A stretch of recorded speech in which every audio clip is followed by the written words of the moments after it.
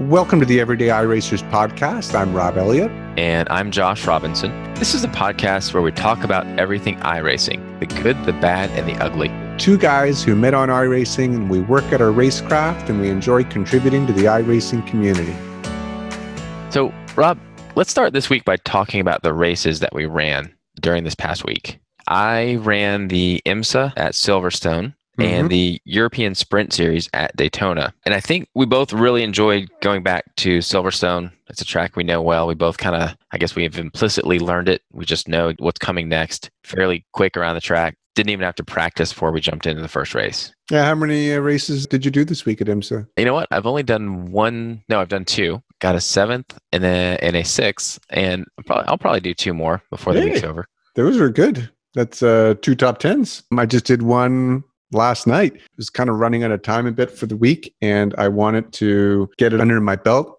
You know, as you mentioned, we both do the IMSA series, and a couple of seasons ago, we decided instead of just doing races all hodgepodge, that we would focus on a particular series. And I found that it made me focus on a track, focus on my racing for that track all week long. My racing skills improved. My IR ended up going up. It was just a little more focused and a little more purposeful, my racing, when I was doing a whole series. Yeah, and something, so we both landed in Division 5, which is determined by your I rating at the end of the season. And the interesting thing is you see a lot of the same cast of characters week in and week out. And you see their names on the standings because you and I are participating almost every week. The other folks that are participating every week tend to show up in our races. So there's some heroes or some villains, but it's a lot of fun. It kind of gives you a bit of a rivalry, right? Whether it's a good-natured rivalry or maybe there's someone that cut you off last time. You got to, go easy and not get too worked up about it when you see them on track. And then the second race or series that I participated in was the European Sprint Series.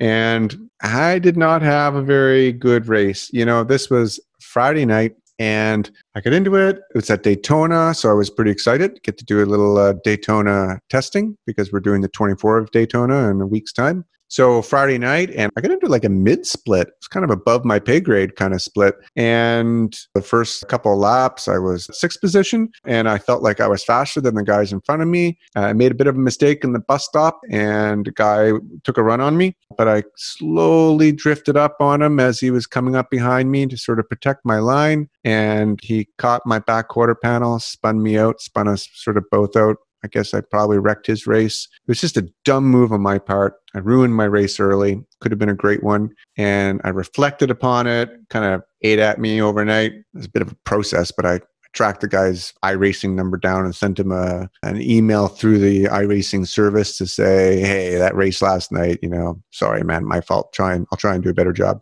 But that was my European Sprint Series race. And it's interesting. I can tell you were in a strength of field 1764. I have an app. It's called iSchedule. And it's amazing. It's $3. Yeah. It's on the iOS store and it's also on the Android store. It's the best $3 you'll spend towards iRacing. There's just been a big revision. It's been completely rewritten. The developer put a ton of time into it. I was actually looking on the forums. He spent about a year kind of rebuilding the app from the ground up. It looks beautiful. It has dark and light theme, all the sort of the modern look and feel that you expect. And and so I can look up all kinds of things about myself, but I can look up anyone else on the service. So you troll you. I know he's going to add a friends list, but in the meantime, I know that you're Robert Elliott II. So I pulled up, I see your last 10 races, 1764. So as you said, you got into a high split and ended in tears on lap 4. Lap 2, though, you had a really good lap on full load of fuel. You had a 141.9, which may not mean anything to anyone who's not racing Daytona at the moment, but I'll just tell you that's a really fast lap. And I can see lap 3 was okay, good. And then lap 4, you were off track. You had a black flag, you had car contact, lost control, you towed, you were in the pits. Okay, does the thing tell you good news too? Your app tell you good news too? It does a good, yeah. Well, if you call 9 championship points good news, I see that. So you told me about that app earlier in the week, and I've downloaded it, but I haven't been playing around with it. Yeah, so I recommend that you take the time to understand what's there, make it a little bit of a habit. And for the folks that are listening, and maybe you, since you haven't had the chance to play with it, I'll give a mini review here. When you set it up, you have to get your member ID, which you also had to get for VRS or trading paints. And once you're in, ironically, you can get anybody's member ID very easily. It's not a secret information or anything like that. So you can find that. It just makes it easier. Yeah. Would have helped you send a note to the guy that you were looking for. Because it was a bit of a pain to do that. So you can look at your profile and see all kinds of interesting statistics, how many laps you've run, how many poles or wins or your average start position, all those good things. You can see your last 10 races, your position, strength of field, how many incidents, championship points. And you can click on it and see every single driver that was in that race with you. You can see all the other splits, right? So it's just, you can tell there's just a lot of detail. Other things that are interesting, you can look at series. You can see the individual series standings. You can favorite your different series that you are keeping an eye on. You can see upcoming races. News is all in here that comes directly from iRacing. If you're participating in a league, all of that will be in here. Your content. If you want to see which cars and tracks you own, all of that is synced from iRacing. And I can even set reminders. So I was thinking of running a race tomorrow morning. I put a reminder in here 15 minutes before the race. It's going to just on my phone, whatever I'm doing, it'll pop up and say, hey, remember that race is in 15 minutes. So a lot of convenient functionality in a very polished package, just beautiful to look at. And if you'd looked at it before, revisit it. If you haven't looked at it, go out and get it right now. Don't hesitate. So I'm looking forward to the series results that show up on it because, I'm focused on that and you have to dig deep on their old website to find that information. So it sounds like the app has sort of the standard info you're going to find on the regular iRacing service, plus all this other stuff that was on the other part of the service. Absolutely. And I can tell you just at a moment's notice, Division 5 IMSA right now, you're in 26th place. I'm in 40th. Yeah. Nice. So that's 26 in the world out of, I don't know. Let's see. We can tell you exactly out of 742. So you're 26. I'm 40th out of 742 IMSA GTE drivers in Division 5. So that's just so you know, that's 26 in the universe. In the known universe, correct. Okay. The races for the week coming up, we've got IMSA is going to be at Daytona. That's very convenient. European Sprint Series at the Nürburgring Grand Prix. I think I probably am going to pass on that. I'm intrigued. I'd like to learn that track. This is probably not the right week for me to spend time there. Yeah, I agreed. Pass. VRS, Oran Park. I don't think I own Oran Park, or if I do, I'll be pleasantly surprised to find out. Yeah, pass. Skippy's at Zolder, F3 at Zolder, Baby IMSA at Twin Ring. I spent time at Twin Ring a couple weeks ago with IMSA. I like the track. I don't think I'm going to go there in the GT4s, Baby IMSA, we call it, this week. This whole week is going to be focused on Daytona. And we're lucky that this week's IMSA series is at Daytona. And I bet you if you log on to the service to go into an IMSA race this week, you're going to see an awful lot of people registered for the races. I think so. It's going to be a lot of splits, full. Yep. It's going to be very splitty. Very splitty week in IMSA Daytona. But there's going to be lots of practice there. For myself personally, I have a lot to do to get myself ready for the 24-hour, for the actual driving part of it. But on top of all that, you and I have a podcast to do. We've got fancy endurance spreadsheets to figure out, stints to plan out, checklists to go over, coordinate everything with the team, put together a car livery, figure out how we're going to stream our race on Twitch so that family members can watch it as we go along. There's a lot to do this week. So I think that my racing is going to be at Daytona, and that's about it. Well, and Rob, I'm curious. So how many people have you told outside of family that, that you're doing a 24-hour sim race? Oh, I don't know. Handful. Yeah. I've told a handful. I don't want to say you get funny looks, but you're having to explain it, because it's interesting. People are like, oh, okay. They have a lot of respect for the fact that you're doing a 24-hour race, but they're kind of unclear on what it involves. But it is hard to convey to someone exactly what it involves who's not a sim racer at all. Yeah, you're right. It is. You need to have a bit of seat time and experience the sensation of driving in the simulator. It's pretty cool. But, the endurance racing is a little bit different because there's an added responsibility. You're not just going out like in a regular race. And if you crash, your race is over and, push a button and you leave the race. If I crash, then I've kind of wrecked everything that you've put into getting ready for this Daytona race this week. Yeah. So in our case, there's 5 of us on the team. If in the first 2 or 3 hours of the race, maybe I put it into the wall, that's not going to be great. Everyone will be cool about it and understand. Knock on wood. But it's gonna hang over my head if I do that, right? So no one wants to be the person that catches a wheel and spins off into a wall, and Nope. Nobody wants to be that person. Nobody wants to be the person who didn't properly map their pit limiter and gets the drive-through penalty. Yeah. so many things that can go sideways. So there's that added pressure of working with a team and being responsible for your team members as well. That's a big element of it. You're practicing together, and there's all the technical stuff too. And I are Excel spreadsheets to tinker with and photoshopping stuff to tinker with. There's lots of stuff to get everything all ready and nice for the race. What are we going to predict? We've got some fast guys on the team. Mm-hmm. I may not be one of the fastest guys, but hopefully I'll hold up my end of the bargain. But what are we thinking? There's going to be probably, is it 40? 55 in our split. Our cars. We aiming for top 10? We aiming higher than that? Podium. Okay. You heard it here, folks. You heard it here first. I don't see why not. Yeah, we've got a couple of fast Aussies on our team. We can go to sleep, get up in the morning. We're going to be in first place. Well, that's the beauty of it. We're going to, everyone's going to be excited and watch the start of the race in their time zone. And then, we're going to turn it over to our friends from down under. They're going to, you're certainly fast. They're certainly fast, right? I think we're going to be in a really good spot when we wake up and kind of take over while they go to bed. It's interesting that we've kind of built this global team for the endurance race.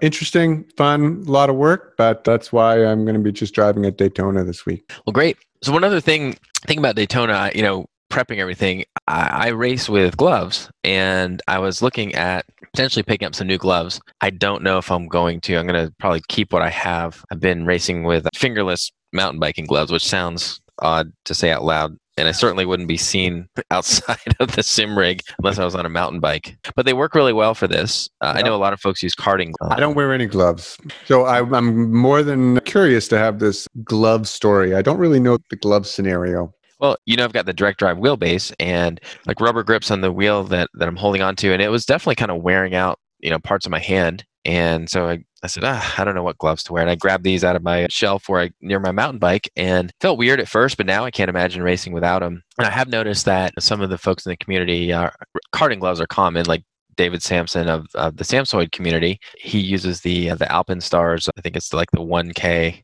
tech racing gloves. Are those the orange ones? Yeah, he's got those bright orange ones, which, he loves. He's kind of said that he couldn't go back to racing without gloves. I think Tony Kanaan, Indy 500 winner Tony Kanaan was the one that recommended he start using gloves, if I remember the story correctly. And the one thing with the gloves that he uses, they come up over the spot where you would have a watch. And I kind of just depend on my watch just to glance down and see what time it is and what race I'm going to join next, or, that kind of thing, get my bearings. So I want to try to find something that doesn't cover my watch. I don't know if that's asking too much. Well, I was watching a video of David Sampson's the other day, and I noticed that he was wearing these gloves. And I look at it, well, like, how do you push buttons and stuff, because they look to me that they're pretty big and clunky. But that's one side of it. The other side of it, though, is I have a new wheelbase that is way more powerful than my old G29. We talked about it last week, but my hands and wrists are taking a bit of a beating. I don't know if I'm just holding off on putting on like work gloves or biking gloves or something just out of pride or something. But I wonder about the pushing the buttons and so on. Yeah, and again, fingerless gloves are not by any shot the coolest thing in the world, but it really does kind of give you that tactile feel of being able to press buttons. I wonder the same about getting like karting gloves. It's interesting. I think a lot of the seams are on the outside of those gloves so that you don't feel it on your fingers and stuff. But I do wonder about that. And that's why partly why I'm holding off is, will you still be able to feel the buttons and the knobs and different things on your wheel? Yeah. So for Daytona this coming week, you're going to... I'm going to stay with what I've got. If there was a place I could go try some gloves on, then maybe I would switch, but I'll stay with what I'm used to for now. But to be continued. Maybe at some point in the coming weeks, I'll have some new gloves. We can talk about that for a minute. We'll see. I mean, for those that do not wear gloves, a gloved person is saying, "Oh, you must wear gloves." I mean, do you get better? Do you get better grip? Is it your hands are all sweaty from adrenaline and you're a little bit slippery, but with gloves you have more grip? Or is it that you're just not getting giant calluses on your hands? Yeah, it's just for me, it comes down to basically calluses on your hands and kind of wearing out your wheel a little bit. I also play drums, and if I haven't played drums in a while and I grab a pair of drumsticks and play for an hour or two, you're going to have the same kind of calluses or blisters or, whatever the case on your hands. So yeah, so it's partly that. I hear it keeps your steering wheels cleaner too. I think so. Like mine's rubber, but some have Alcantara, and I know they don't want to wear that out. Yep. So they do say it's a good thing if you have Alcantara to wear gloves. So maybe that's something you look into, Rob. Yep, maybe I'll grab some mountain biking gloves, give it a Some shot. fingerless mountain biking gloves, I'm Yeah, sure. I think I'll stick with what I've got though for Daytona. Yeah. I don't need to throw anything else new into the mix. 5 days, not the right time to, Exactly. go out on a limb. So last week we were talking about monitors and FPS, and I kind of pushed it off to this week. I said that I started with one monitor for my office, 60 hertz, so meant 50 FPS, frames per second maximum. This is stuff I had no idea what it even meant 6 months ago. And then I upgraded from my single office monitor to 165 hertz triples. So for me, that move was, it was a beautiful experience going from the 60 hertz to the 165s. It's really the refresh rate of my monitor, which really made the biggest difference. Yeah, it does. It's just that much smoother. There are actually a couple of videos out there. I don't know, they're not targeted at sim racing, but targeted at gaming, because there's this trend in gaming to have higher refresh rates and you get a better video card, or in your case, we spent an evening overclocking your video card and your CPU, and we bumped you from 80, 90 to, Like where are you now? 120, 125, sometimes 130. Yeah, so significant, right? And that was just probably an hour and a half of our time to kind of bump your frames per second. And I've got like a 1060 card, whatever that is, a GTX 1060 or whatever. But I'm in a 10 series. Are you in a 20 series? So yeah, I've got the 2080 Super. Yeah, and I've kind of been eyeing, the 3080. Impossible to buy right now. Yeah. But the interesting thing right now with gaming PC equipment or sim racing gear is that if you did want to upgrade, this is actually a pretty good time to do it, because a lot of us would sell our old equipment to kind of offset the cost of the new stuff. And whether it's a steering wheel or, whatever the case, a GPU, you can almost get the full value. Just put it out there on eBay or some kind of marketplace or something like that. I've done that with a lot of gear and put it toward the new one. So not a bad time to upgrade if you can get a hold of some new equipment. What do you have for monitors? So I'm running same as you, 165 hertz triples, running at 1080p, which seems to be a common, in sim racing. 1080p. Everyone's saying 4K, but 1080p is great for sim racing because you can get that high FPS. I think one thing that I've got in these monitors that I really made a point to get when I purchased them is HDR. I have a couple TVs in the house. You can watch Netflix in HDR, and it really makes a difference in a couple areas. The lighting, everything can be brighter. There's a better contrast, and then the other thing is there's a broader color spectrum. And a lot of folks, when they look at iRacing, they talk about the yellowish tint. Yep. But when I switched from non-HDR to HDR, the yellowish tint just completely went away, and everything just looks natural. A couple of months ago, you and I were playing around with shaders, right? It was this software you download, and it allowed you to change the colors of your iRacing screen and stuff. And it really made the colors pop. I ended up sort of removing it from my computer and going back to the way it was. But nevertheless, you were not using HDR when you were using shaders, or were you using both? I was. And it turns out that there's a bug in Windows and the NVIDIA drivers that if you run in full screen mode, HDR doesn't work correctly. So I had HDR enabled. I was like, oh, this is great. This is HDR. Okay. I then switched to windowed borderless so I could run an overlay, Race Labs, so I could see all kinds of information while I'm driving. And I'm sure many of our listeners are using Race Lab. But as soon as I switched, I was like, this looks incredible. This looks completely different. So I kind of did my homework, and it turns out, even though I had it enabled, it wasn't working in full screen. I don't know if so it's not unique to me. I don't know if that's everybody. So that was an exciting day, right? You're staring at this screen thinking it's the best it can be. Find out you were missing out on something that could be a lot better. And one thing I think you've heard me talk about, or some of our buddies that we race with, especially in the early morning when you're driving into the sun at sunrise. I mean, it's literally like driving into the sun if you're in rush hour traffic. Oh, I've heard about it, Josh. I guess I'm kind of obnoxious about it. Well, just the other night, we were racing with Michael too, and he has an HDR monitor as well. So we're driving around, and all I heard for a couple of laps was, oh, the sunrise. Oh, it's so bright. Oh, I can't see. I think we literally just rebooted the conversation like 4 times over 4 laps and just kept just high-fiving each other how cool the sun is. Yeah, it's an HDR love affair. That's what that is. Yeah, we're obsessed. Anyone that has HDR just loves it. I wish I had HDR too. Well, I didn't know anything about it when I bought my monitors, but like everything else, you got to draw the line in the sand somewhere. I'm pretty fortunate to have what I have, and I'll stick with this for the time being, but it sure sounds like it's pretty good. There's always an area to upgrade, whether it's the sim gear, whether it's the PC, so yeah. Yep. if you'd enjoyed the show, we would love it if you'd hit that subscribe button wherever you listen to your podcasts. And if you're listening on Spotify, you can go to anchor.fm/everydayiRacers, all one word, and you can leave us a voice message and tell us what you think. See you on the track.